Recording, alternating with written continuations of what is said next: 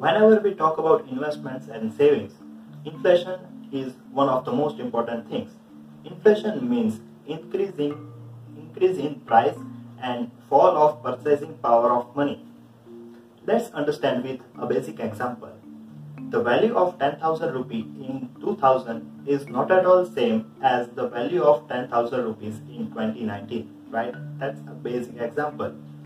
Now let's look at how our banks are killing our money. Let's say you have saved 1 lakh rupee in your bank account.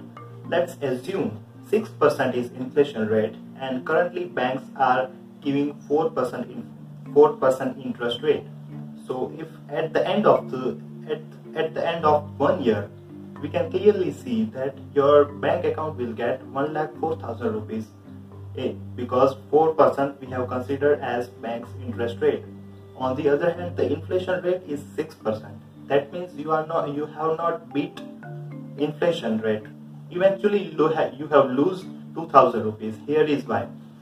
Because you have not beat inflation rate, you have lose 2%.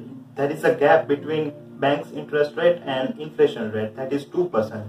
That is the reason we have taken example where you have lose 2,000 rupees. If you do the same thing for the long run, that means you are continuously saving your money in the bank account, then you may probably lose millions of rupees in your life.